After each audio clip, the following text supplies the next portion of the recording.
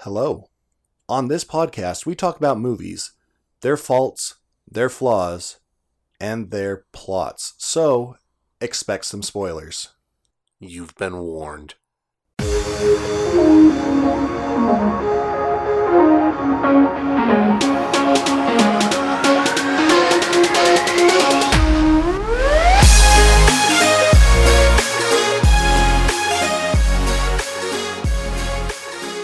Welcome to Plot Spackle. I'm John, and I would be an airbender. I'm Eric, and I would be a firebender. I'm Richard, and I know that I would make the correct choice and go airbender. Well, You made the wrong choice, Eric. listen, I don't have protagonist syndrome. It's not protagonist syndrome. It's simply the fact that airbending has a scale of almost worthless to doomsday device. And so the only way to be safe from an airbender who has no morals is to be an airbender. I see. I mean, what are you going to do in an airbender? Wipe out their tribe? I mean, The only way you can do that is if they choose not to straight up murder you. but they're pacifists, you see. Yeah, see what I mean? You So- meet a psychopathic airbender, what you going to do? I don't know. You're gonna throw fire at them? No, there's no air, no oxygen, no fire. Then shoot lightning. Create a vacuum. So the airbender dies? No. So you're dead. They just create a cavitation bubble next to you and blow your insides out through your back. First thing you'll feel is your eardrums bursting. And then you're already dead. What is it? It's not Iroh. What's the name of the firebending leader that didn't make a wrong choice? He should have gotten rid of the airbenders. Well, see, that's the whole point is if you're a psychopath and you're not an airbender, your goal is to get rid of all the airbenders before they make a psychopath. Because you know how much trouble you can cause with just fire. If you had access to air too, buddy? So you better just get rid of them first. See, I'm just sitting here thinking, man, having hot chocolate all the time would be nice. But there is one problem. We're not talking about that, Avatar. Oh. So what are we filling our plot holes with then, guys? Unobtainium, obviously. We don't have any Meat. unobtainium Oh, Meat puppets? meat puppets. I guess that's what we've got left. Make yourself a meat puppet as we talk about Avatar, James Cameron's Avatar, the first one. 2009. Yay. So, Eric, does that movie have a plot? It does have a plot. In fact, it uses many plots. But, so just to sum up, when John Smith came to the New World, he met a native who taught him that his culture was bad. Whoa. That's the wrong movie. No, You're sorry. in Pocahontas. Okay. So, when I don't think he's retired, but an army colonel was discharged from the military. He was assigned to watch a different native tribe. But ultimately, as he learned that his culture was bad. I think that's Dances with Wolves. Okay, when a logger is trying to cut down the rainforest to find just materials because that's his job, he found a little fairy that taught him that. Wait a minute. You've hit Fern Gully. We're almost there, Eric. Okay, let's just smash these all together then, and come together with Mr. Sully, an ex-Marine who, due to a genetic lottery, gets to take his brother's place in the Avatar program. The Avatar program is man-made, I guess kind of, you take some human DNA and some Na'vi DNA and kind of mix them together in a blender and then grow a creature? I think that's what I got from the movie. But anyway, so he takes his brother's place to pilot this Avatar because he is a genetic match. But as he's going through and learning about the local culture, he realizes that, you know what? I don't like the amenities of modernization. I want to go live in trees. Unfortunately, all the other proponents of civilization decide, you know what? These Na'vi have something that we want called unobtainium. And they want it. So they start wiping out the Na'vi and all their sacred trees or whatever, I don't know. Until a final battle where everyone comes together and the Ewoks beat the Empire. I mean, we almost had it. Almost. Yep, and at the same time, we did have it.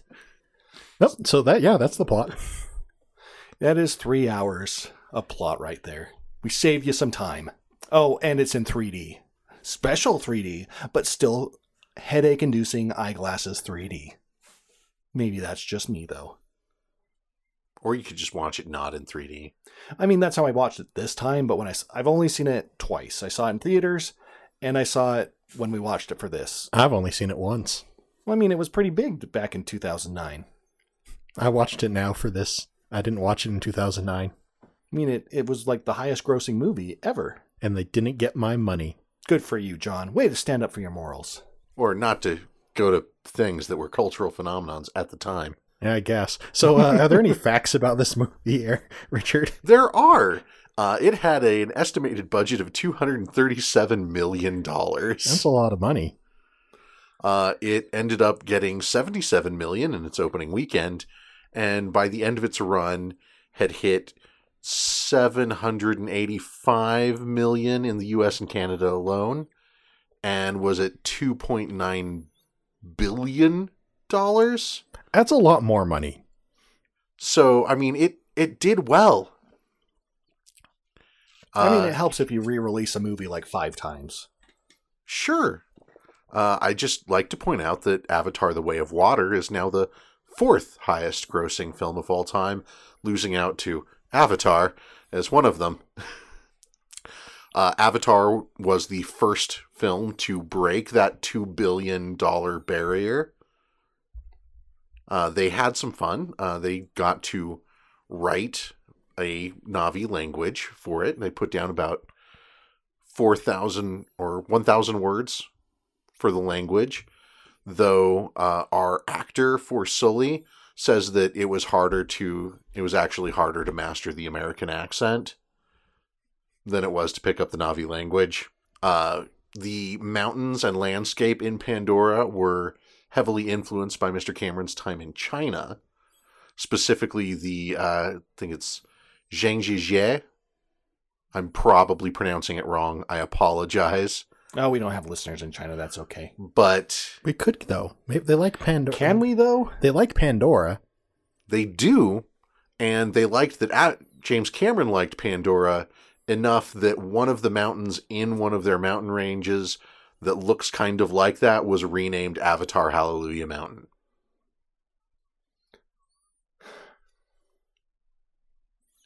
I don't know how I feel about renaming mountains for movies.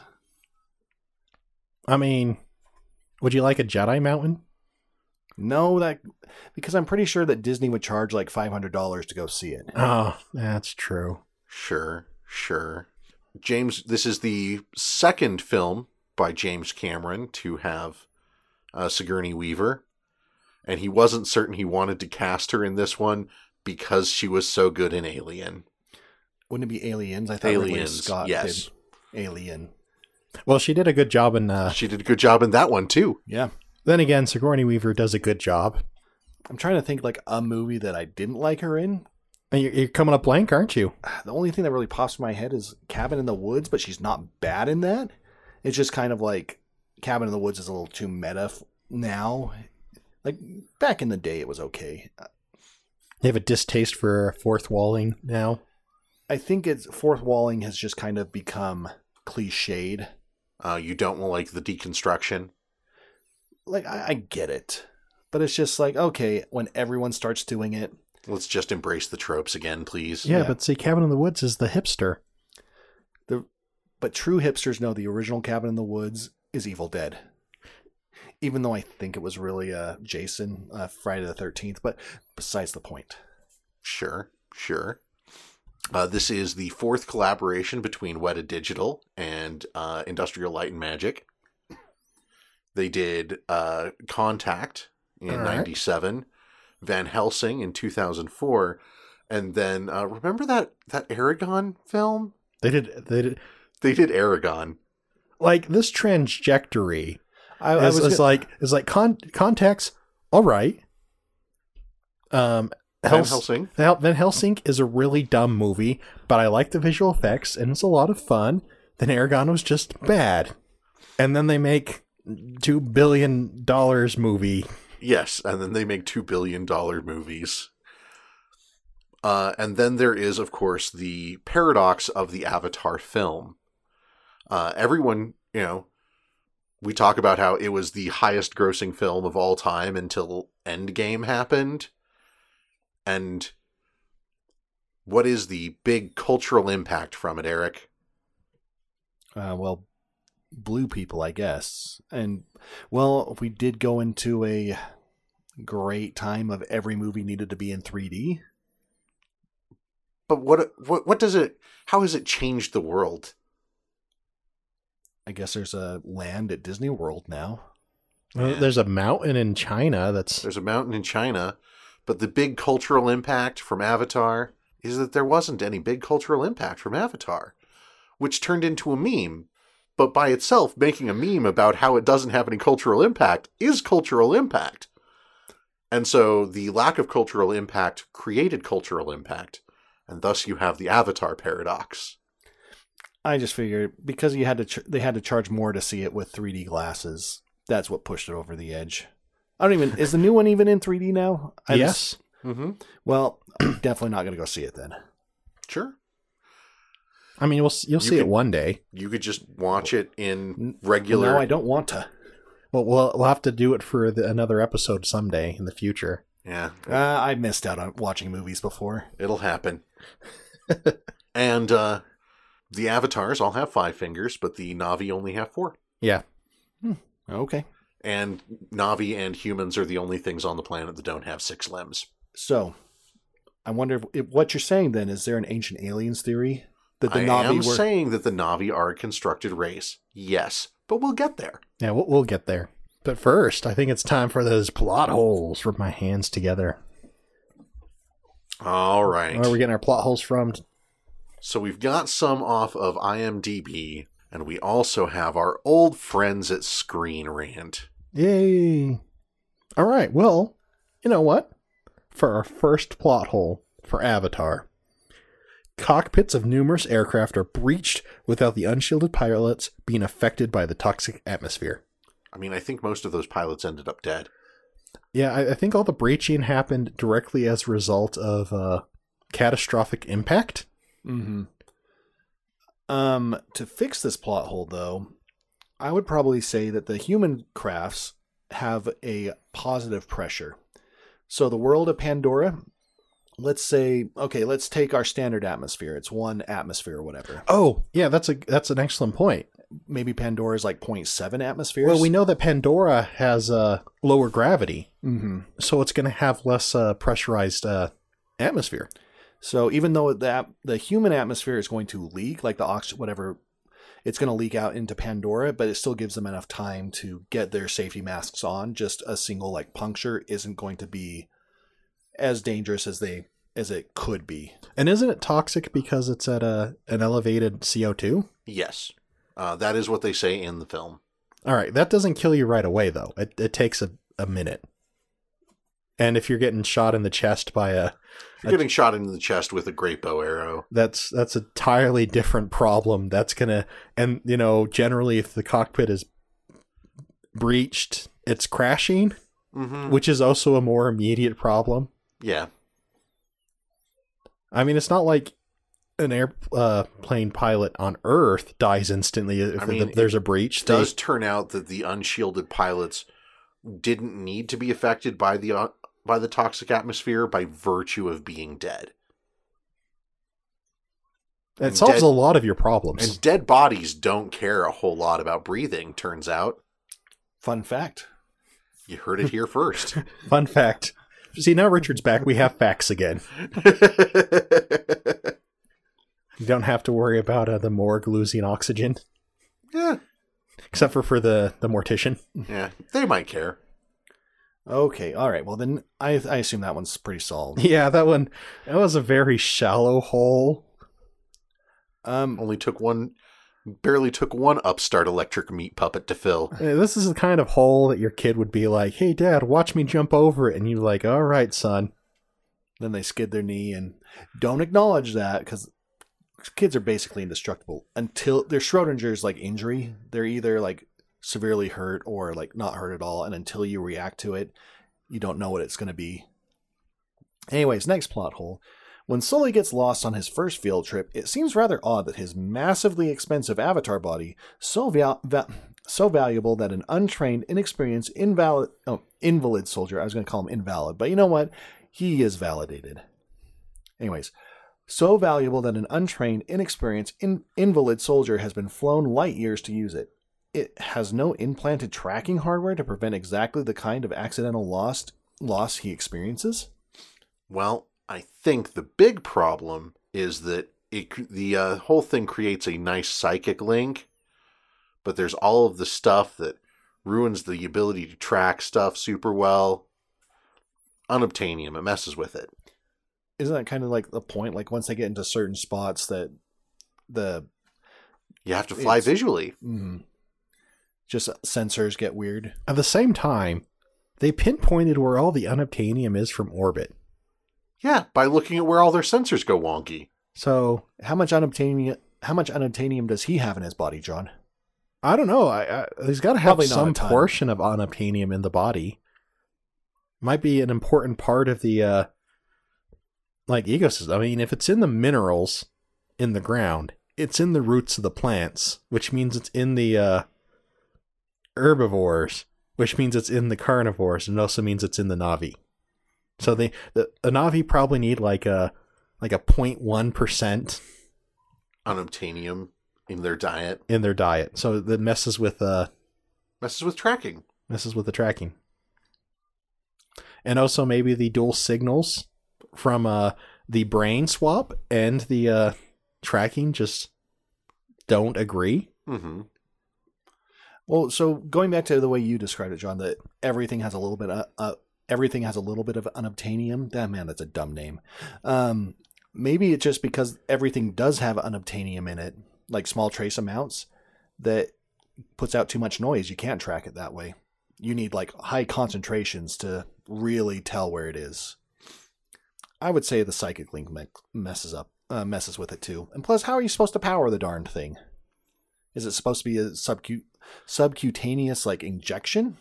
I mean, given that they put in the psychic receiver nodes when they grew the meat puppet, yes, I would say yes. Yeah, it would be powered by movement, like the tracking device in your dog.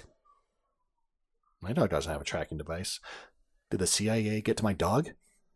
No, you can put a tracking device in your animal. That's a thing you can do. It's called an AirTag, John. Yeah. Well, it's not even the AirTag. You can just put in a chip, and it's powered by the dog's movement. Like my dog has a chip in it, but I just thought it was like a low RF receiver or whatever. You have to actively send the wand over it to get the text information or whatever, but it doesn't send like a GPS signal. Some of them. Man, what a world we live in today. Science. That's way more than I'd want to spend on that dog, though. Yeah. But I mean, they're saying these are really expensive meat puppets. Why didn't they do it? Yeah. And the answer is probably because there were reasons not to. I'm going to put down that given that it was a UN initiative to interact with the local indigenous people, and putting in a tracking tag on a person is a violation of intergalactic privacy law. Does the UN even have jurisdiction on Pandora, though? I don't think they should. They had enough to send an Avatar project. Look, they haven't. They can put their tracking tag on your clothes or on your gun or whatever. Usually they do just it on don't the lose ear. it in the jungle. Let's just do an ear tag, and then they'll let him go again. Yeah, release him back into the wild. I feel like the Na'vi should have all had ear tags. Like maybe some of those tracking collars. Look, that was their first interaction. At least the older Na'vi would have had the ear tags. See, but the UN doesn't have jurisdiction over space, but they do have jurisdiction over the people you're selling stuff to. I mean, and social capital is a thing, and no one wants to buy blood unobtainium. I mean, it's a dumb name. It is a dumb name. All right, so what's our next plot hole? All right. So we're going to go with that one is just the, there are reasons, possibly unobtainium, possibly the I'd planet say itself. Unobtainium, the planet itself, and privacy laws.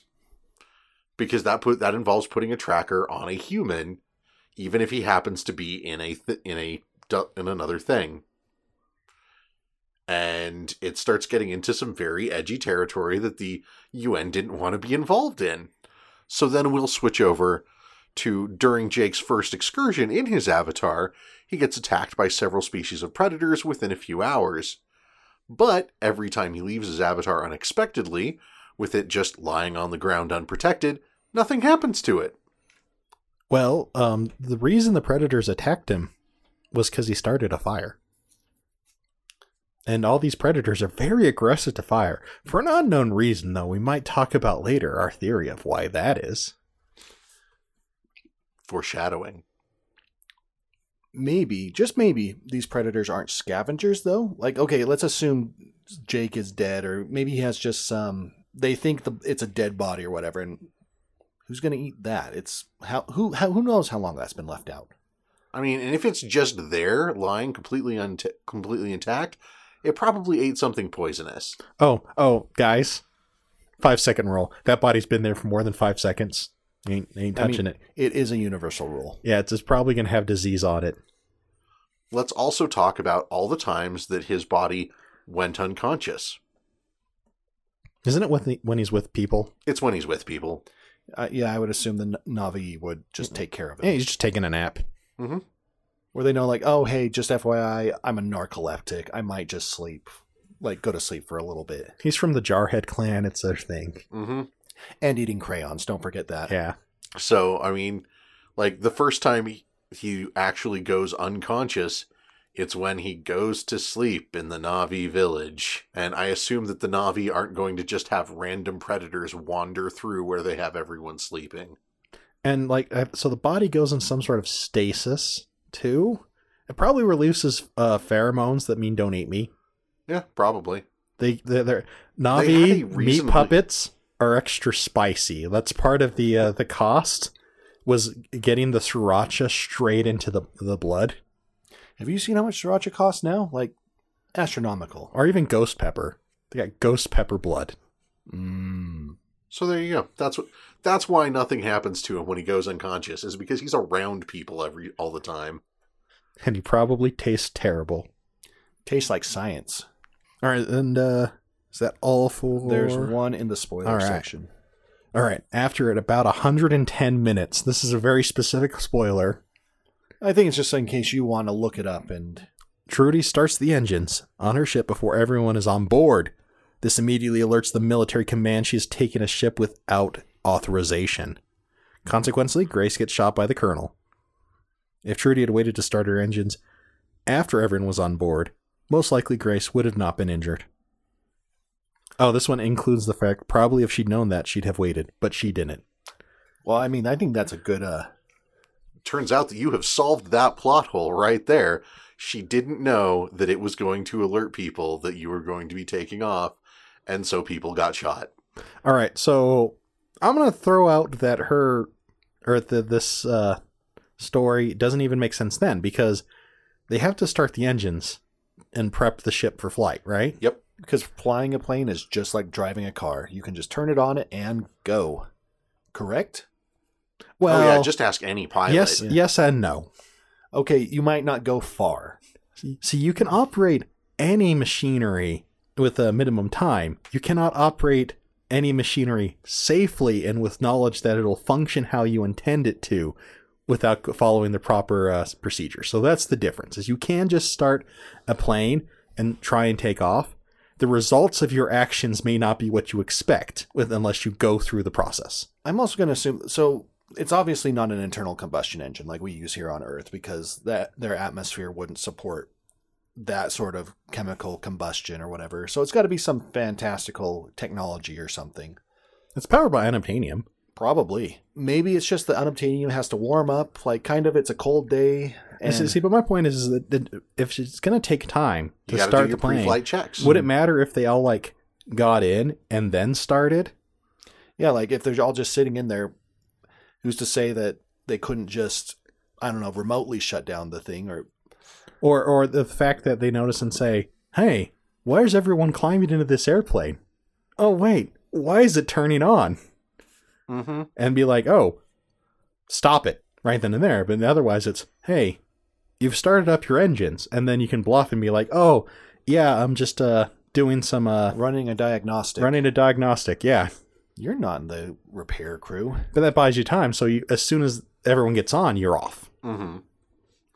And people, like, I could see the argument for how could she not know that it would send a warning back to the base, but she would never have any reason to care because every other time she was authorized to take off that plane. And so nobody would ever have to call her on it. And also, this is a very specific result. Like, you think she's Doctor Stranging it up in there saying, oh, this is the only future where we all escape except for Grace, who gets shot. Like, if they knew it's a risky action regardless of what order you do. I think the turning on and then everyone getting on is the least risk involved. Yeah, she knew that there was a, quote, good possibility of all of them getting shot. Because it was literally mutiny. Yeah, and if things got off and they figure out soon enough, then she's the only one who's known to be doing something. Everyone else could try again later. So it really is that she's prepared to self-sacrifice by warming up ahead of time. So, there you go. Yeah, a little bit column A, a little bit column B. I just don't think you have to turn on the machine just to get it warmed up, or in addition to, like, her self-sacrifice or whatever. But yeah, very specific. And they solved it already for us, so. Yeah, maybe she just didn't know. Poor planning. Sometimes characters are just dumb. As long as their motivations make sense, they can be missing information and still make sense as a character. There we go. So, all right, so on to Screen Rant. On to Screen Rant. Okay, so going to Screen Rant. So, and this is in their article, Avatar, 10 Things That Make No Sense About the James Cameron Mega Hit. So, first, there's no oxygen. As opposed to the worst planets in sci-fi pop culture that nobody would want to visit, the planet Pandora is a virtual paradise with sprawling, massive forests as far as the eye can see. How ironic, then, that there's an overload of carbon dioxide in the air that makes it unbreathable for humans. This is a plot hole difficult to cover up, at least from the perspective of our own planet, not to mention the role trees play in storing huge amounts of carbon. Cameron should have jettisoned the carbon dioxide explanation, stuck with the fact that Pandora is comprised of high amounts of hydrogen sulfide, which would be enough to kill humans all by itself. It would be one less thing to try and explain later down the road. Well, they have fortunately covered for us one of the problems right there, is that from the perspective of our own planet, we are dealing with a different biology and ecology system. And who says that all of the plants on that planet work the same way as plants on our planet? I mean, I'd assume they do, just because, like, photosynthesis is a process, and they're using the photosynthesis to convert CO2 into sugars with the help of hydrogen. Turns out that it's a great place for CO2 then. But see, that's the thing. Having a high CO2 means that there's going to be a lot of plants. And big plants, I'm assuming, as well. Oh, yeah. Massive plants. The problem is the limit of water. Because plants need the hydrogen from the water to combine with the carbon from the CO2 to make the sugars. Oh, there you go. So that article that point in the article just seems like, well, we know what CO2 is here. Why don't you do something a little bit more exotic? But it's like, well, CO2 will kill you. Like, yeah, it's CO2. Too much CO2 will kill you. It'll kill you faster than running out of oxygen. And I think it's funny that they're like, it makes it unbreathable for humans. And there are several parts in the film where people end up without masks on, and it doesn't immediately kill you. It makes it difficult to breathe and is indicated to definitely not be good for you, but you don't die instantly. And I guess, so what they say, hydrogen sulfate or whatever? Yeah. So a sort of acid or whatever. I think it's an acid gas or something. Wouldn't you kind of need like special equipment to just go outside at any point? Oh, yeah. So then they have to introduce that, or at least with the CO2, it's like, okay, you can wear your breathing mask. The CO2 scrubber. And so it's a little bit easier. You don't have to explain as much. I understand why. I'm not faulting him for using CO2.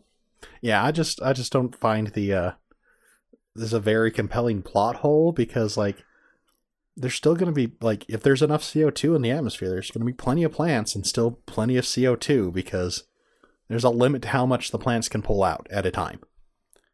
And if there is some kind of chemical process happening in the core of the planet itself that's producing more CO2, Yeah. because there's where lake in Africa, I think, that occasionally just has CO2 bubbles that come up. I know there's some lakes in Russia, Oh, yeah. like the methane lakes, but that's different. CO2 is produced a lot by animals, but also like I think mushrooms do a surprising amount of CO2, and then volcanoes will produce CO2. I think bogs might release a lot of CO2 as well when they're decomposing. Just plant matter is decomposing in there. It releases the carbon that was trapped. Yeah. So It's the circle of elements. All right. So if it's been a lot of plants for a long time, and we know what you need to have CO2? carbon and oxygen. You need to have a lot of oxygen. And so, like, Earth used to have massive amounts of oxygen in the atmosphere, a lot more oxygen than now compared to the other chemicals. And it caught fire a lot, which means that there's probably a lot of coal underground on Pandora. And if any of that, catches fire because of the sheer amount of CO2 trapping all the gases, making Pandora extra warm, that'll burn forever. Someone should base a movie off of that, like a little coal fire in Pennsylvania that's continually burning underground. Maybe make it horror or something. I don't know. Sounds cool. But yeah, so there's lots of natural things going on. It's just, there's a planet that has too much CO2. They should have done something different. No, it works. And yes, the lake was in Africa. Yeah, there's the lake in Africa that catches the CO2.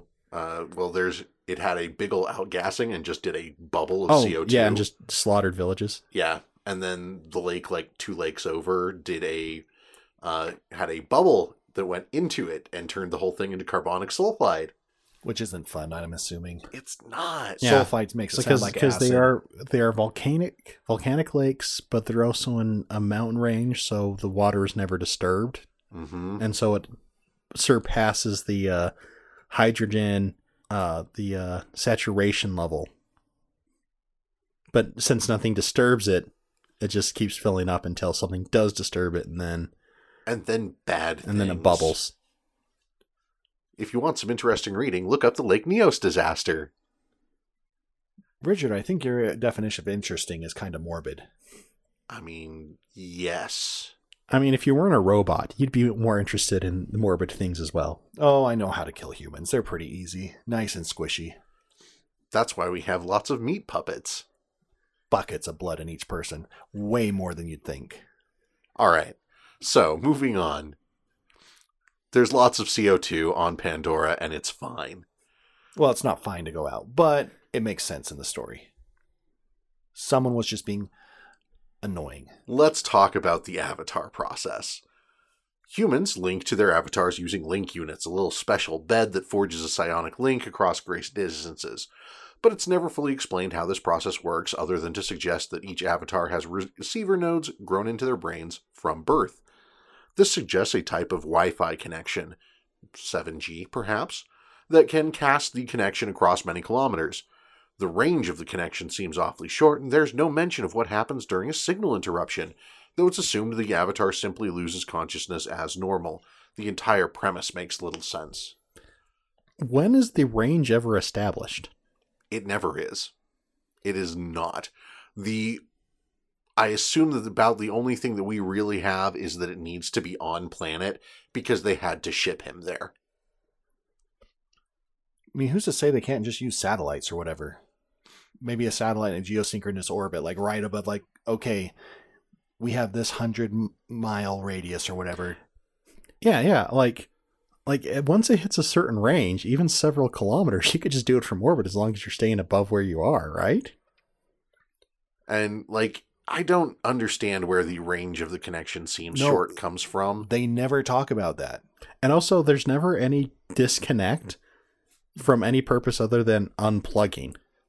Yeah, because the one place that you would think it would be is in the middle of the vortex, where they talk about how you can't trust any of your navigation stuff, all of the signals don't work right. And that is literally where they fly him to use his avatar. So it obviously doesn't work off like electric waves or whatever. I Something that would think be affected by that. It's quantum. Oh, everything's quantum to you, John. No, because this is more Quantum entangled. Quantum entangled, because Don't forget that's the string real theory. like quantum thing is where you're like you have this molecule here and another molecule very far away seems to be connected. Mm-hmm. Mm-hmm. And so I'm assuming that's how they do it. I can definitely see that because they talk about it's what $6 billion to make a single avatar. Which is why it's so why it has to be the genetic thing, because it has to match your brain to get the proper quantum entanglement. Mm-hmm. And that makes sense. Like it's not 7G or whatever joke they put in there or whatever. I don't think this article's entirely serious, but maybe it was just an intern who was given the job, like, make up some issues with Avatar. And because they talk about there's no mention of what happens during signal interruption. We know what happens during signal interruption because he has been pulled out of things in the middle of doing stuff and he falls unconscious. I don't think that they covered this one super well. It's an undefined enough technology that it's hard to find a plot hole because we don't know enough about its limitations. Yeah, there aren't enough facts about it in the film to make judgments about whether or not it works. All we know is that it works in the film, except when it's forcefully disconnected. I don't know. Maybe it's a really long Ethernet cable. All right. So, unobtainium. It's a dumb name. It's a dumb name. There are two problems with the concept of the material known as unobtainium in Avatar. The first is the name, which has been used as an in-joke within the scientific community to describe any material needed for a specific purpose, which was practically impossible to find. While the name was not changed to a proper scientific title when it was discovered on Pandora, isn't known. And the second problem is the material itself, which flies in the face of the laws of physics due to its matrix. It's all a bit technical, but the structure of unobtainium goes against everything we know about superconducting materials. So we got two issues here. So I'm going to go with the first one. one. How dumb the name is. How it is super dumb. And you know what? I think we talked about this earlier. I think it's a marketing name. I think it does have an actual, like, maybe it's the chemical composition of unobtainium, but whatever Weyland-Yutani or whatever the heck this company's called, I don't actually remember. But like the Quatric or something. Quatric. They're going to be releasing it as, we don't care that it's the trihydrogenated lithium, whatever, blah, blah, blah. It is unobtainium. That sounds cool. And we can only get it on Pandora. So, I mean, that's why it's unobtainable for us, but we can go there to get it.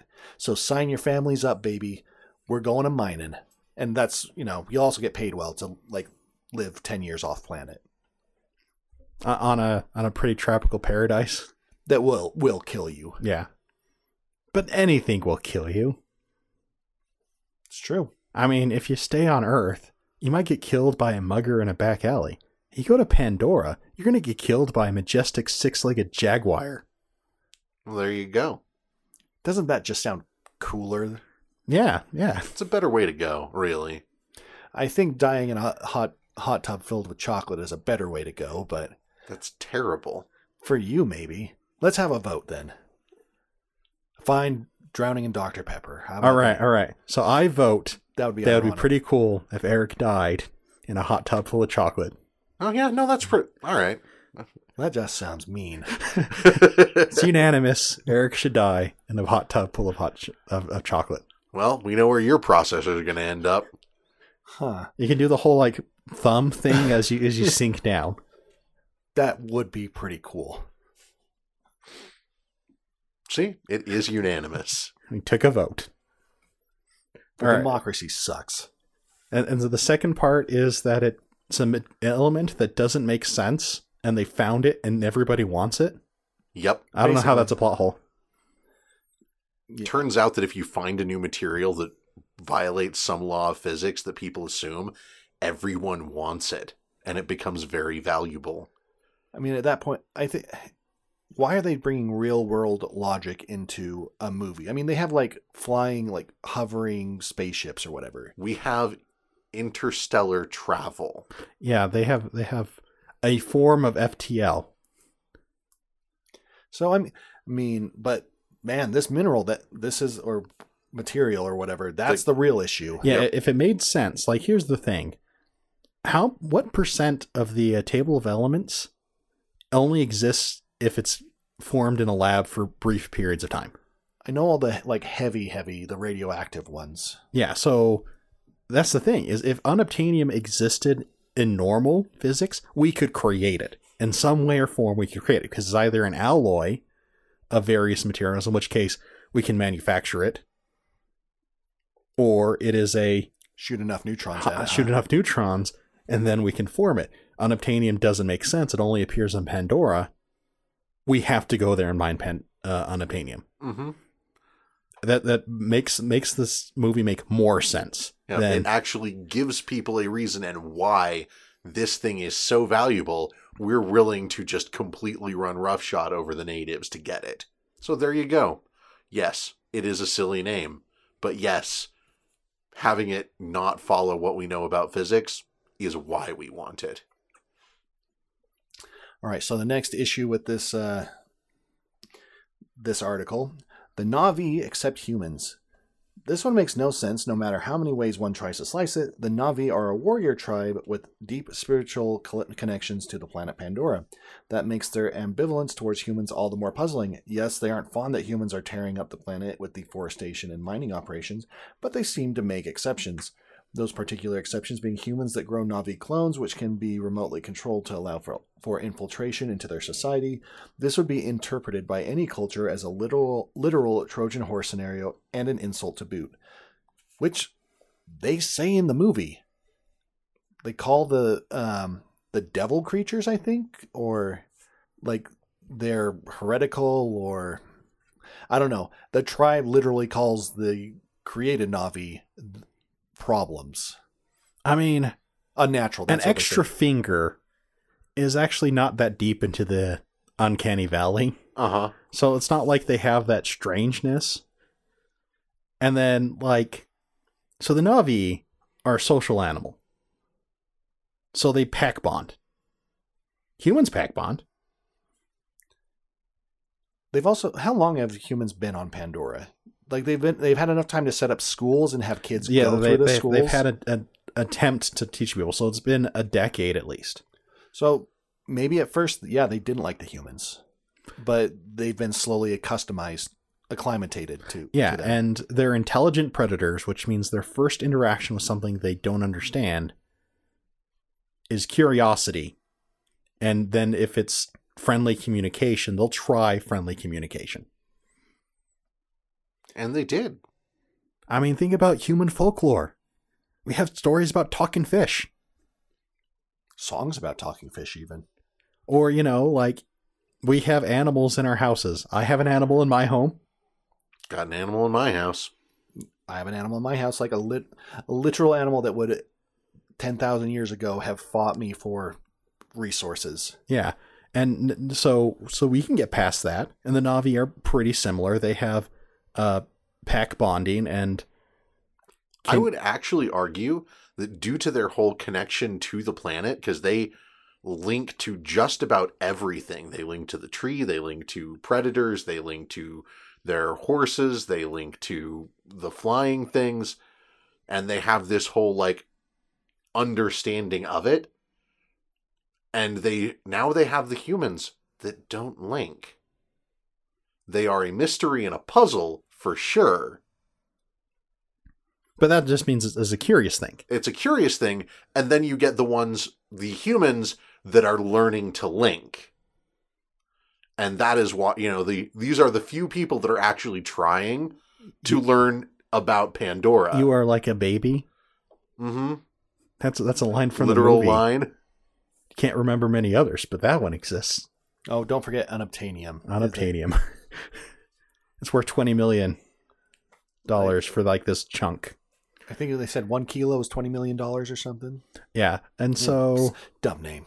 So it's just like, imagine like if you meet a strange human and then like they explain, oh, I'm not really a human. I'm an alien who's taken this form to try and communicate with you. You'd be like, What? That's interesting, but you're not going to think, oh, this guy's totally trying to get a hold of my dirt. This guy's after all of Earth's dirt. Mm-hmm. I mean, maybe he was after all of Earth's gold or something. Especially because, I mean, that's the whole thing is the Na'vi are about communicating with other things. It's true. Now, I do wonder, can you connect a Na'vi to your Nintendo Game Boy and trade your Trade my Pokemon through the Pokemon link? to them? Like, could you evolve your Haunter into a Gengar with a Na'vi? Well, you'd have to get a special cable. But they come with the given- cable. No, you'd have to have the right adapter to Okay. connect.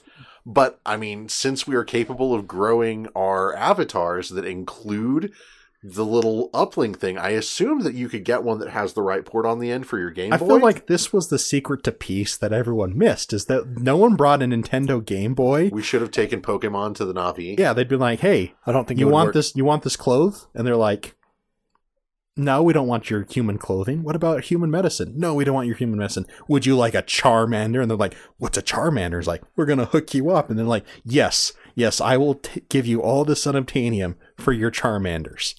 See, I don't think it would work because I'm looking at the actual Game Boy serial link connector.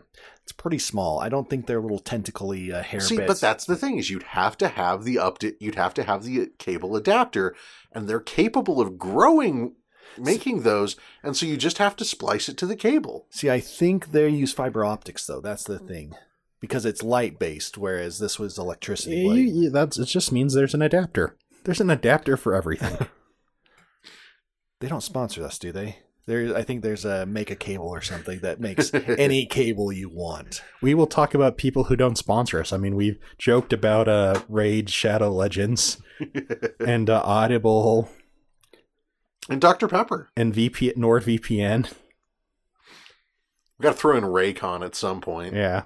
But yeah, so I feel like we've stumbled upon the secret to peace with the Na'vi. Would have been Pokemon. Would have been Pokemon. Could they say no to Pikachu? Well, and see, here's the When thing. was this set? Sorry. What year did they say? 21 something. I'll have. Oh, so that's like Generation 34 Pokemon, Something like and that's that. not a very good generation. That's No. probably why. I mean, you're probably not even getting the original. Yeah, Generation 33 was okay, but Generation 34 was just like unimaginative designs. I like there's literally 2148 to 2154. there's generally like a cube Pokemon that's just a cube. I'm just trying to think. So most Pokemon always comes out with, oh, you have your basic bird Pokemon, your basic rat Pokemon or whatever. Yeah, basic rat. What are they going to do for Pandora now that they discovered, oh man, there's a ton of basic rats over here? Pandora's filled with basic rats in Well, the bush. I mean, when Sully did go into the long grass, he did get ambushed by... Yeah, and he didn't have a Pokemon with him. And the way to defend yourself against other predators on Pandora is to connect with bond. That's like the first two That's like the first two Mhm. minutes of Pokemon. Like I said, they would understand the Pokemon. It's about building a deeper relationship with the creatures and animals of the world around you. and making them fight. All right, so yeah, we've covered this plot hole. All right, so next up, they go back into the not having a tracking mechanism in the Yeah, I Avatar. think we covered that. We're not going to go back into that one again. So then we will go into Trudy's paint job. Michelle Rodriguez, best known for starring in the frightening popcorn horror franchise Resident Evil, played Trudy in Avatar, a character who takes a heroic turn for the better. After watching how the military treat the Na'vi for so long, Trudy decides to call it quits, abandons her unit, rather than taking part in mass slaughter. It's an excellent turn of events for the character that instantly makes her one of the most likable in the story. And that's all fine. but it's not made clear when or where she was able to paint her attack chopper in Na'vi colors, not to mention herself. Theoretically, the paint job would help the Na'vi identify her as a friend, but it's more of a question of timing as opposed to anything else. Isn't the paint job after the montage? The paint job is after the montage. I was just about to bring up, didn't they have a montage where they go and talk to all the other Man, most of this Na'vi? movie could have been a montage. There were a couple of montages, yeah. I'm just saying more of it. I mean, take 3 hours and you have narration? Seriously. Show, don't tell. Especially if you're going to take 3 hours to do so. Mm-hmm. So I think we all agree it happened during a montage. It happened in a montage. Once upon a montage, she painted her helicopter different colors Yep, there you go. with Na'vi face paint. All right, the mech knife. One of the coolest scenes in the entire film is undoubtedly the fight between Neytiri and Quaritch. After all, audiences love watching a guy in a giant combat robot do battle with an alien canine being ridden by an exotic alien. There's a lot of action in the scene, even before Jake joins in on the fun. However, that large combat knife simply makes no sense. Quaritch draws it from a holster and wields it as a human would, when any mech designer with his or her salt would have included bladed weaponry of some sort in the machinery's forearms. It's just one more object that can get lost in a fight. They're upset that he didn't have a Pacific Rim sword. I mean, that's just a standard situation in life, though. Aren't you upset that you don't have a Pacific Rim sword? I am, yes. It is a constant state of being. I also want to throw out, why does he have a holster knife? Because it makes a really cool scene by their own admission. I mean, if you look at the mech, it's like he has it's not like he's pulling on levers or whatever to make the arms move. It's just his arms are in sensors, and wherever his arm goes, the robot arm goes as well. So I'm going to throw this out here. He's mostly a mercenary, isn't he? I think he's part of the military. Well, that's very bad for Pandora if he's an actual member of the military. Why is that? They don't win. Well, don't they win in the second one? I actually don't know, but Yeah, just long term. But still, I don't think these robots are actually meant to be frontline combat units. They're terrible design for a combat tool. They're very top heavy. I almost want to think they're probably loader machines or whatever. Yeah, that's my thought, is that they Some are kind of equipment. equipment that's been modified and used for combat. Because I know they have rifles, but at some point, it's just a normal human rifle? Like, they just have to scale it up, basically? Mm-hmm. So, basically, most of the weapons this mech has, it's just normal people weapons that's been scaled up. And so he has a knife on the holster on the outside because he wanted an aftermarket upgrade to his mech, and he thought a knife would be cool. He's good at knife fighting as a person, and so he's like, I can turn this load lifter into a really dangerous weapon if I give it a knife. And they're all like, wait, that's kind of dumb. And he's like, but it would be cool. Imagine me knife fighting like a Na'vi on a leopard. Like, that would be cool. But when is that ever going to happen? It's like, you can always dream, but I can always get the knife. Also, the thing about a knife in a holster is you can throw it. A knife can be turned into a ranged weapon if necessary. I mean, it's obviously always a backup, too. It's just... I'm just trying... I think they did have the It could also be mechs. used as a machete for clearing jungle. Also, maybe... I don't think it was long enough to be a machete. It doesn't have to be super long when you're a scaled up robot thing. Yeah, when you're a giant robot. Yeah, but you want machetes to be long because then it gives you more slicing power. So, see, now the issue also with the knife installed on the mech is that's extra weight made for a specific purpose. Whereas if you have a holster knife, that's a loadout you can change. Real easy. I'm assuming most of the mech drivers just... They have a list of, all right, definitely going to take the gun. What other accessories can I have? And the quartermaster says, you get a gun. But he gets a knife. He's also in charge of the military. Yeah, he's in charge. He's my boss. You want a chainsaw? If he says that you get a knife, you can get a knife. How about a chainsaw sword? Would you like one of them? Yes. Too bad we don't have any. Are you a heretic? So, yeah. I don't think they're military equipment to begin with. They're terrible for the concept of fighting. Like, it's a mech, it's top heavy, so any benefit you'd gain from heavier weaponry would be downgraded, because if you fire anything with any sufficient kickback, you're just going to fall over. There's no armor plating around the vulnerable human part, which is up in front. And it's primarily just a giant glass window when, as we've learned from tanks, you can just put in video screens and keep the squishy humans safe on the inside. Yeah. Maybe they lost that technology in the 200 years. That's what they need the unobtainium for. Yeah, so to build better robots. So I think that they brought the mechs as a labor assistant thing, because that's very similar. Is like probably like when they first landed, it's like, okay, let's clear out this area. Yeah, they're just picking up stuff, they're moving stuff, and the army's like, well, what if we have some sort of like mechanized unit? And it's like, well, you know how expensive it is to ship a tank through FTL? And it's like, fine, what do you have? Well, we got these load lifters. Can we just scale up guns? That's easy. It's easy to scale up guns and ship 100 guns. All right, so continuing on, Sully tames a great... I can't even remember how they used to pronounce it. Leonopteryx. Okay, so Sully tames a great Leonopteryx, whatever. Cut that part out, Eric, if it doesn't sound good. It's one thing to go all out in an effort to redeem oneself after falling to a low point, but it is quite another to suggest that sheer force of will can overcome anything.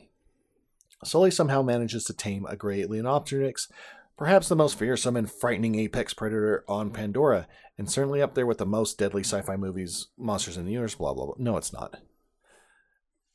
Sorry, I'm commenting on the article. They have a link to another one of their articles. About the deadliest sci-fi monsters, and you think this doesn't belong on that list? Okay, let's put a xenomorph and this in a fight. I think the xenomorph is going to win. I don't know for sure if the xenomorph will win, but the Leonopteryx doesn't win. So, yeah, first bite the Leonopteryx takes out of the... Yeah, if the Leonopteryx managed to bite the xenomorph, and the xenomorph dies from the bite, they both lose. If the Leonopteryx bites the xenomorph and fails to kill the xenomorph, it just loses. Mm-hmm. So, we'll go back and we can discuss, the most dangerous animals, whatever. Look, by the way, it's man. Man is the real answer. I feel like the Predator wouldn't even have a Leonopteryx skull in his like trophy room. That's in the living room underneath the he's coffee using it table. He's using it for the coffee table. Yeah. He's just got like a plexiglass steel thing on the top so that you can see the skull underneath. Yeah.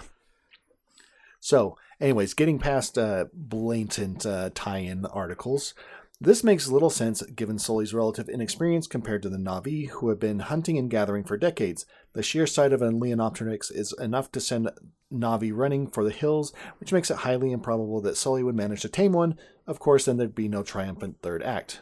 How does the taming work? Isn't it just you plug your brain in it? You plug yourself in and you make friends. USB-A to USB-B, basically. Yeah, that's it. You hold down B after you throw the Pokeball. And isn't Sully's whole situation at this point is that he's actually like 2 steps of plugged in cords now, because he's combined with the meat puppet, and then the meat puppet's plugged into the Mm-hmm. So he has protection from the feedback. You know what would really help in a sense like this? A VPN from Nord. No, we don't have the NordVPN. Fine, Shark. I mean, it probably would be. At least you'd get the advertisements like every time you load up into your meat puppet. Are you protected with your connection? We can see your IP. Here's the thing, guys. They have their complaint about how, the sight is enough to send them running for the hills, and he's got little experience. 1, he knows it's possible because they talked about how it had been done before. 2, he talks about in the film about how, hey, this is the big predator and it don't look up because it don't need to. Yeah, Leonopteryx can't look up. They can look up, though, John. No, Leonopteryx can't. Literally can't. Now you know. Look, the difference is that the Na'vi don't have culture like we have. They don't have pop culture. They have not watched Revenge of the Sith. Jake Sully has watched Revenge of the Sith. He knows about the high ground. And that's the thing, is that he knows that it's possible. And he knows about the high ground. And he knows about the high ground, and he's willing to take advantage of it. And it wasn't any kind of, like, they never say that it's a force of will thing. It was just a, do you make friends with it or not? Yeah. And Jake Sully went up and says, hey, you're a big, terrifying thing. I want you to go be big and terrifying and eat a bunch of things. And it's like, I like to eat things and be terrifying. And he's like, cool, let's go do that. And so they had the handshake, the format handshake, followed by the agreement. It's like, you want to eat stuff? Yeah, you want to eat those noisy birds? Yeah. But should we bring in like our overriding theory? Because I think it relates to this and like the next one. It does. That is where we get to it, is in this one and the next one. All right, guys. Pandora is the home of an ancient, more advanced civilization that uploaded their consciousness into supercomputers and created genetically engineered meat puppets called the Na'vi. Because there ain't no way anything is evolving to have a USB serial port that connects to anything. Meanwhile, we have a material that's a superconductor, useful for computation, and a mysterious over-entity that they can combine in. Meanwhile, they seem to have predators that are created to destroy fire, one of the first signs in civilization, to keep the Na'vi as protector slaves. And they talk with the ancestor spirits, or the uploaded consciousness of the prior civilization. Yeah, that created the Na'vi and all the animals for the purpose of, what if I do want to go run out in the fields? What if I want to interact with the physical world again? And so they're like, oh, sure, we'll build this in before we do the upload. And then after a while, they're like, it's kind of boring, like just real world horse. We can do whatever we want in a simulation. And so they just stopped. And so you're left with the Na'vi and their culture and the whole supercomputer planet. And so everything on Pandora was made to be uploaded into. It was designed to have you connect to it and control it. And so Jake Sully connected and said, I'm going to control this. And the great Leonopteryx went, okay. That is my purpose. Starting up meat jacked protocols. It works on everything. Like they act like it's difficult. Like it's hard. And that was the thing, is like the one time they talk about it being difficult or hard was, well, I take it back. There were two instances. There's the first time he has to ride the horse, and it was that you have to figure out how to talk to the horse and understand it, which is you need to use the right computer language to speak to the animal. And it got to do the right protocol. If you're not initiating the packet transfer properly, you're going to have signal loss. And then when they're talking about getting the first flying predator, and it's not that it's hard to do so much as you find one and you try to talk to it and it agrees. And if you can't communicate with it, you don't get one. See, you got to remember the horses as they use inverse controls. Ooh. Do they invert left and right too? Yeah. That's they drive like a boat. They drive like a boat. Okay. That's the subgroup that wanted the horses. They were also the boating people. Okay. And so whenever anyone else came in, they're like, your controls are inverted. And like, yeah, but they're hard-coded that way, so deal with it. Listen, we had to deal with this when we were growing up. You'll have to deal with it now. Yeah. Kids today have it way too easy. They don't know about that inverted free look. Yeah, so that's the whole basis there. Is it's just everything. Welcome to our theory, Eric. Yeah. No, are you joining? Well, I mean, I would agree. I think we talked about it last week, just kind of off microphone or whatever. But Yeah. I mean, it makes sense. How is the tree able to get all the animals to come together as like a final attack or whatever? Is that the ancient civilization realized something's going on in meat space? And things are trying to destroy our computer and our storage banks. Yeah, like, we're missing quadrants of our information lost.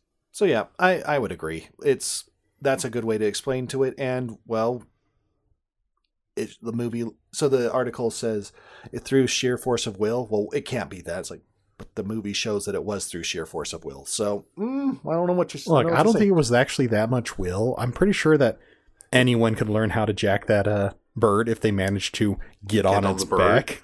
I almost want to say maybe it's a bit of cultural conditioning as well. The Na'vi fear this. Yeah. Their reaction is they see it, they run away. No one's looking for its No one is specifically nest. trying to get one. And the one Na'vi that did, I don't know how many generations ago or whatever.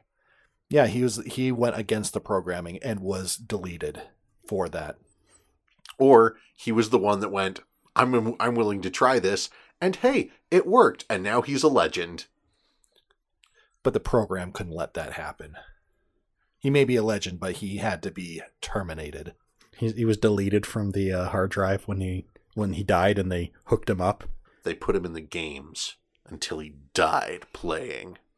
All right, so what's our next plot hole?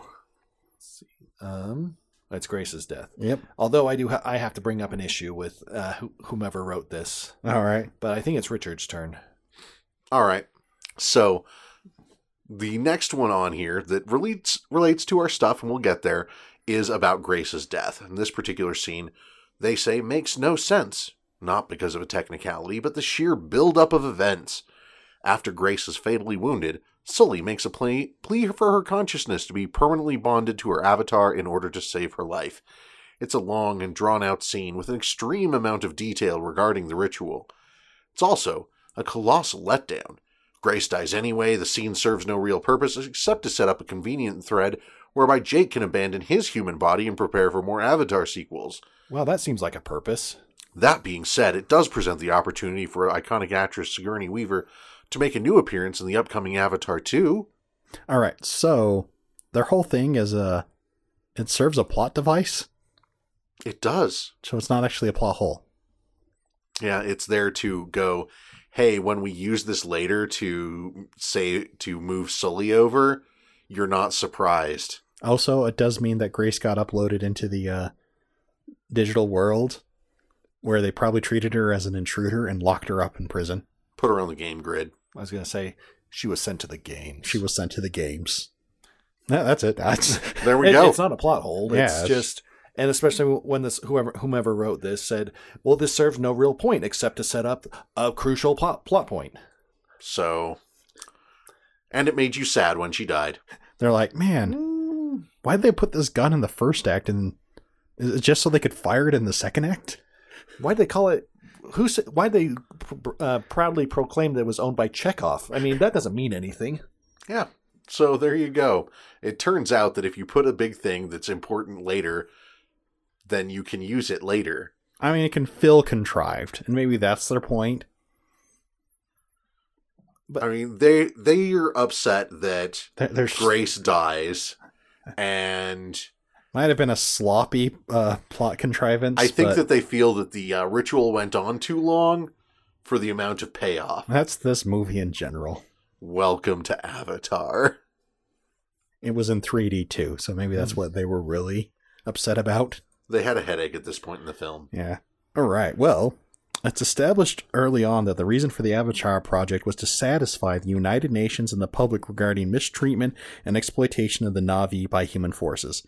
Yet the military is allowed to steamroll over the Na'vi without so much as an apology, which seems entirely suspect. Word of this would have surely made its way back to Earth and triggered massive protests and scrutiny, yet the military forces under the command of Quaritch go full speed ahead to get what they wanted, regardless of the political ramifications. Just who was in charge on Pandora, anyway? Well, the rule is, always, who's in charge is the person there. Like, there is military chain of command, and you're supposed to respect that, But when your command line is stretched over FTL, If you cannot receive orders in a timely fashion, it's up to you to make the call. and what's the phrase? It's easier to ask forgiveness than permission. Or sergeant in motion outranks a lieutenant that doesn't know what's going on. And so the question isn't whether or not he has to apologize. It's how much of an apology can he give after the fact? I think the real issue is he going to be able to withstand the strongly worded letter that the UN would send to him? And I think he actually would, because, they were working on their mining operation, and then the natives came and they killed several of his workers, destroyed the property. They had sent in a peacetime negotiator to inform them, And they killed them. of them, and they killed those people. And so he had to start doing a more aggressive negotiation to relocate them to a safer place where these people would no longer be in harm's way from this mining operation. It was a humanitarian effort all the way around, and it hurt so much Tears to his eyes. to have to make that call. And he will live with that decision for the rest of his life. And I think he's got a perfectly viable spin doctor with the company that wants to make how many $1 billion for the 1 kilo piece? Well, I mean, it's 20 million for a kilo, and underneath that tree was the largest concentration on the planet. So I think that he will be able to wipe away his guilt and sadness with the money. And that UN letter, strongly worded letter. And the UN letter telling him that he's no longer in command here. And he wipes off. With the Benjamin Franklin dollar bills, cue the Woody Harrelson meme. And there's a thing called the fog of war. Well, and, okay, so... And limitations based off of social outrage don't affect you much when you are light years away from the problem. Like, he can't see the protests. They're never going to bother him. Mm-hmm. So, okay, let's assume this, the military guy is a real jerk. He's a real bad guy. Do we have to assume that? No, we don't. But, okay, what sort of information is getting off Pandora? Whatever he sends. Are they shooting a laser beam out? Or because it's, they're light years away? I imagine they have to send they have to use a sneaker net. They have to use the hard copies, right? Mm-hmm. FTL snail mail. That's what's going on. Because you can't send the signal. The signal doesn't go FTL. You have to send the thing that goes FTL and then send a signal. So let's assume he's a real jerk. You have people like, we're protest people on Pandora, like we think you overreacted and we're going to go tell everyone. I mean, who's to say he doesn't have a subordinate on the FTL, the transport or whatever, like, this person's FTL stasis failed. And all the data that we were sending was corrupted. Nothing bad happened here. Yeah, the thing is we know that he wants to. Yep, he wanted to have a fight with the natives. He was looking for a fight with the natives. Like he had the motive. He had the means. He was waiting for the opportunity, and they gave it to him. They gave it to him. So, yeah, it's whatever intern wrote this article would maybe just think a little bit harder. It was within character for him. It's within character, and the way it's gonna lay out is that the news is gonna get to Earth that peaceful relations with the Na'vi went south, and the military was forced to engage in a police action. How long does it take to get to Pandora, from Earth to Pandora? So assuming from Pandora to Earth, isn't it 6 years? It is a time period. It's not specified how much, I don't think. We don't have a specific thing. I thought they specified at the beginning, like, hey, you've been asleep for six something. That might have been. I might have missed that one line. I think it was like 6 months. Oh, that's still a hefty bit of it's still time. snail mail. Mm-hmm. And it's they're angry and too late. What are you going to do? Slap me on the wrist? I will take that strongly worded letter. Thank you very much. Here, have this unobtainium. How about some appeasement for you? Sorry we shelled your village. Here's some gold. All right, so I think that's the end of the That- Screen Rant list. Yep, that is it. Well, Avatar. Yeah. Let's talk about it. All right, so straight up, guys, screw the Na'vi. I have no sympathy for them. You are not invested in the blue people? No. You don't feel bad for them? Nope, not at all. You're going to get canceled, John. But you're not on Twitter. Yeah. And not really on Facebook either. Yeah, so I'm pretty safe. Well, I'm just going to point out, I'm for humanity, and any alien race we run into has to fall into a category of either beneficial or dangerous. And then there's the kind of small middle ground of, And the Na'vi push themselves into dangerous. Because they were specifically avoiding being beneficial. Like, we could have a mutual beneficial relationship with them, but they don't want it. They could have talked about the giant computer net that they connect to. And when you're an FTL race and you come to a Stone Age race, you can't negotiate with them. There is no negotiation because anything you do is from a position of power that they just don't have. I mean, they have, like, obviously spaceships. Can't they, if, the poop hit the fan or whatever, can't they just do an orbital bombardment? Yeah, they can drop tungsten rods from orbit and obliterate whatever they want. No questions asked, no radiation. Just go in and collect it. Like, if we want the unobtainium, we get it. And so we're coming up and saying, hey, this rock you literally do not care about. You want something for it? And the Na'vi are saying, we don't want to talk to you because we believe that you're terrible people. And it's like, all right, you don't want to talk to us. We can show you how we can be terrible people. Like, there's a skill here. You guys quite understand. We're from space. Do you want a practical? Do you want, you just assume we're terrible people? Would you like a practical example? Yeah, whereas they're like, oh, you want these rocks? Yeah, what do you want for these rocks? I don't know. We got medicine, clothes.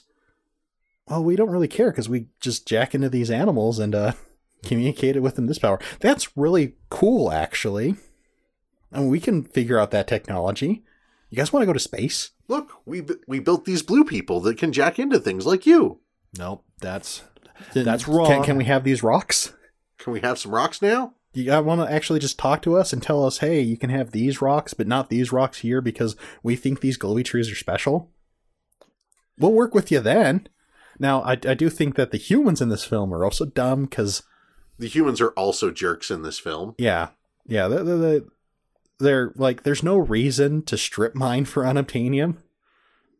Especially when it is literally everywhere on this planet. Yeah, and you know where the concentration is? Sure, that one has to be the largest concentration, but then you go, well, where's the second largest concentration? Can we grab that without ticking off a bunch of natives? Yeah, even then, like, it's the whole purpose of strip mining. Strip mining is what you do when there is a concentration, but it's not solid, and all the unobtainium is, like, in veins. Mm-hmm.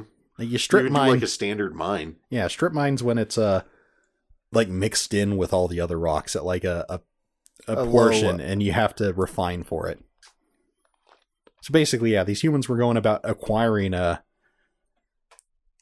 unobtainium is a terrible way. So I have points against them for just being bad at their job. But really, come on. You're a civilization. You have no chance against the humans. You are depending entirely on humans.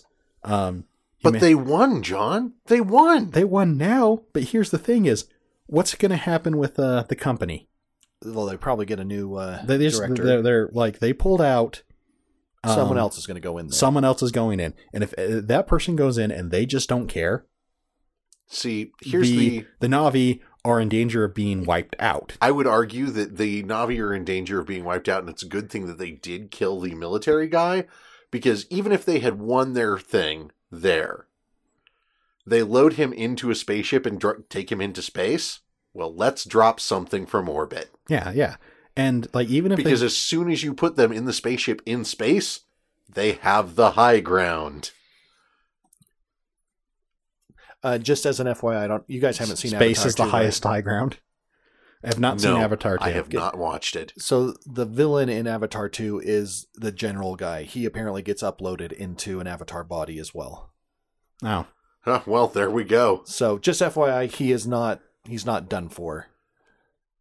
But I thought he was killed, but apparently... So here's the point: is the Na'vi have lost the moment they made contact with humanity. The same way humanity will have lost if an FTL civilization contacts us. It's the Dark Forest concept, and we can be friendly, like we want to be friendly with the Na'vi, but they just got to realize something.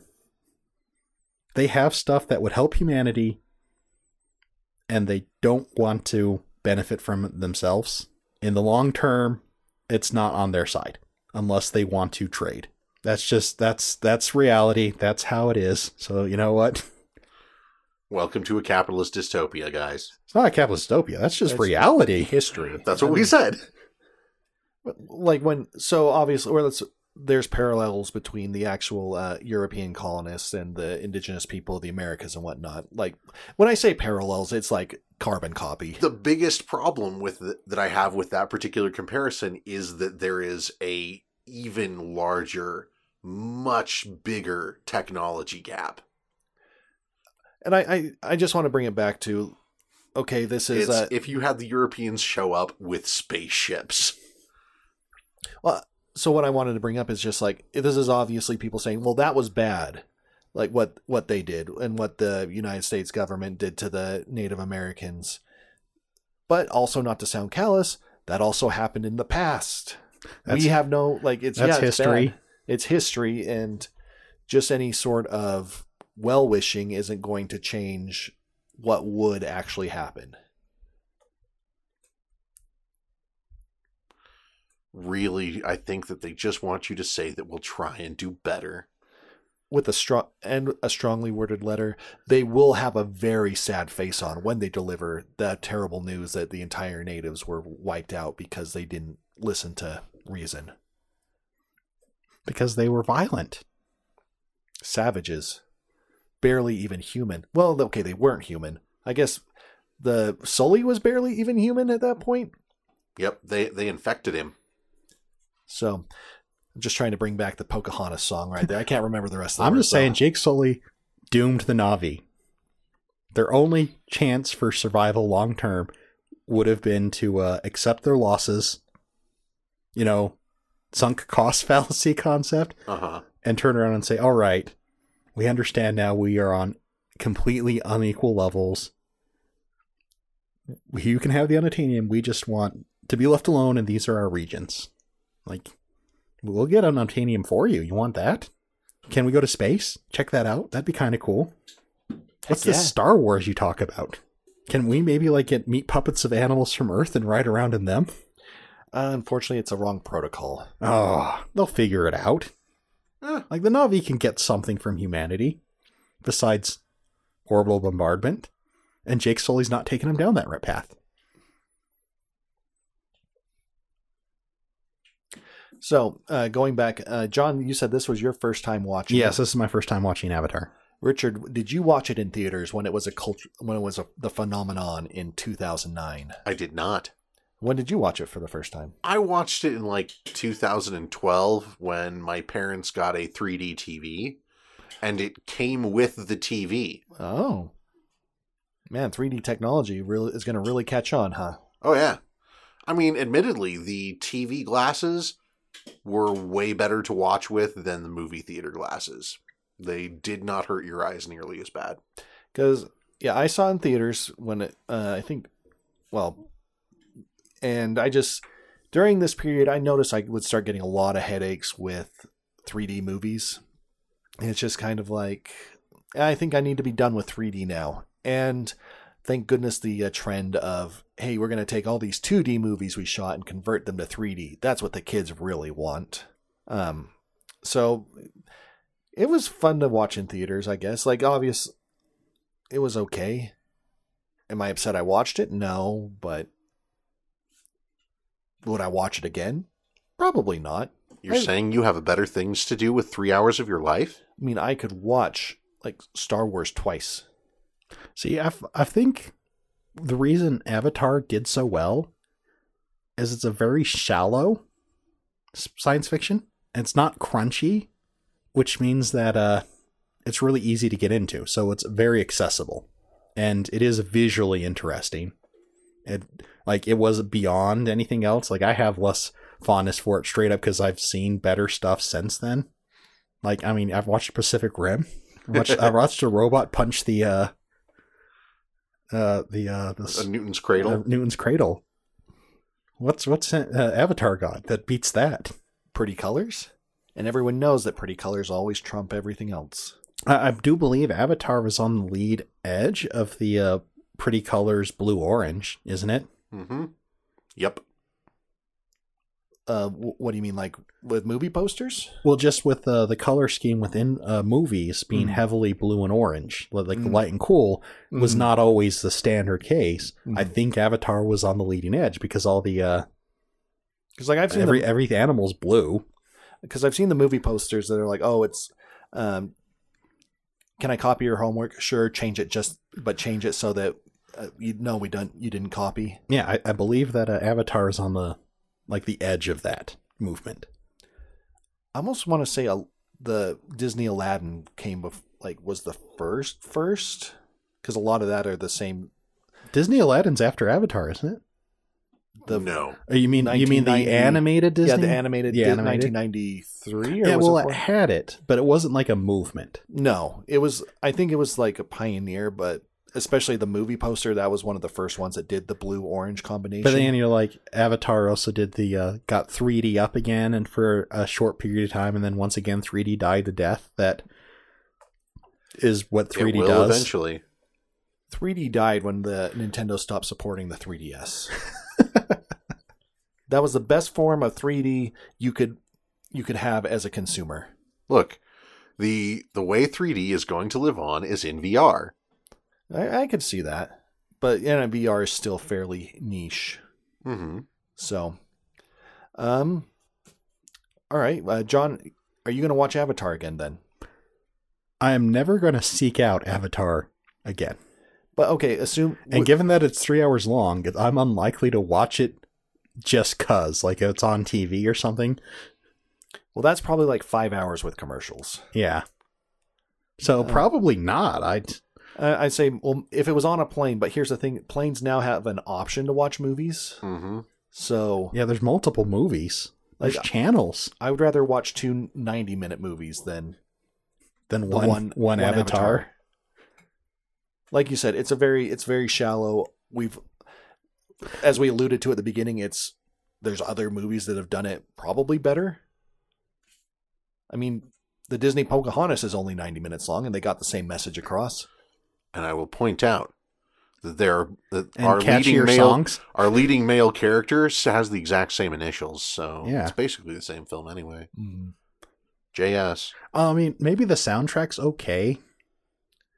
I literally can't even remember any songs from it.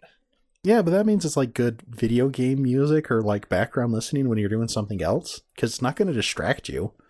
Like you listen to like, but it didn't enhance it. Pirates of the Caribbean. Suddenly you're like in Pirates of the Caribbean in your head, and you're following along with the music instead of doing what you're supposed to be doing. So like listening to Avatar soundtrack while you're doing something else will make you a bit better at that something else. We'll have to test it out. Now, like, if someone got me, like, tickets for free to go watch Avatar in theaters, maybe I'd do it. It probably is a better experience in theater. I would. So I watched it on a small laptop screen, and compared to, it just wasn't the same. Yeah, like, I imagine it's the same with, like, to be fair, Godzilla vs. King Kong. It was pretty cool in theaters. It's pretty cool in theaters. I don't think it's the same experience outside. You're there for the experience and for the loud noises. The loud noises and the visual scale. Because that's what Avatar is. It is a pretty picture. All right, well, you know what? I think we're done with Avatar, but we're not done with our patrons. Thank you, guys. Thank you so much. We appreciate all that you do for us and all that you have allowed us to do. Even sometimes when it involves watching 3-hour movies. Like, your support is worth more than unobtainium because it's real. And has a less stupid name. Yes. Although, to be fair, I think I understand where the word patron comes from. Like, it's the patron of the arts, blah, blah, blah, whatever. It just kind of sounds weird from a techie standpoint. Do you feel patronized? Almost. Well, I guess I have been patronized from our lovely patrons. But, real question is, guys, do you think Lucario would be the Navi's favorite Pokemon? Like, what do you think, audience? If you like the episode, leave a like on Facebook and leave a comment of which Pokemon you think the Navi would want to be uploaded through the Nintendo link. Or in 280 characters or less, let us know your same opinion. Which Pokemon would be the Navi's favorite Pokemon type?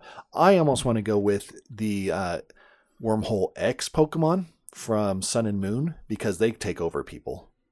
Or, since we have long-form format in email, you can send us your dissertation about why James Cameron's Avatar did have cultural impact. Shouldn't they also be sending their strongly worded letter from the UN that I don't believe that we should care that much about the Navi? Yes, you can also tell John that he's a terrible person, that he doesn't care about what happens to indigenous peoples. There you go. They're not human. That's why I don't care. Humanity first. Humanity first. For the Emperor of Mankind. The Emperor loves you, specifically, Guardsman.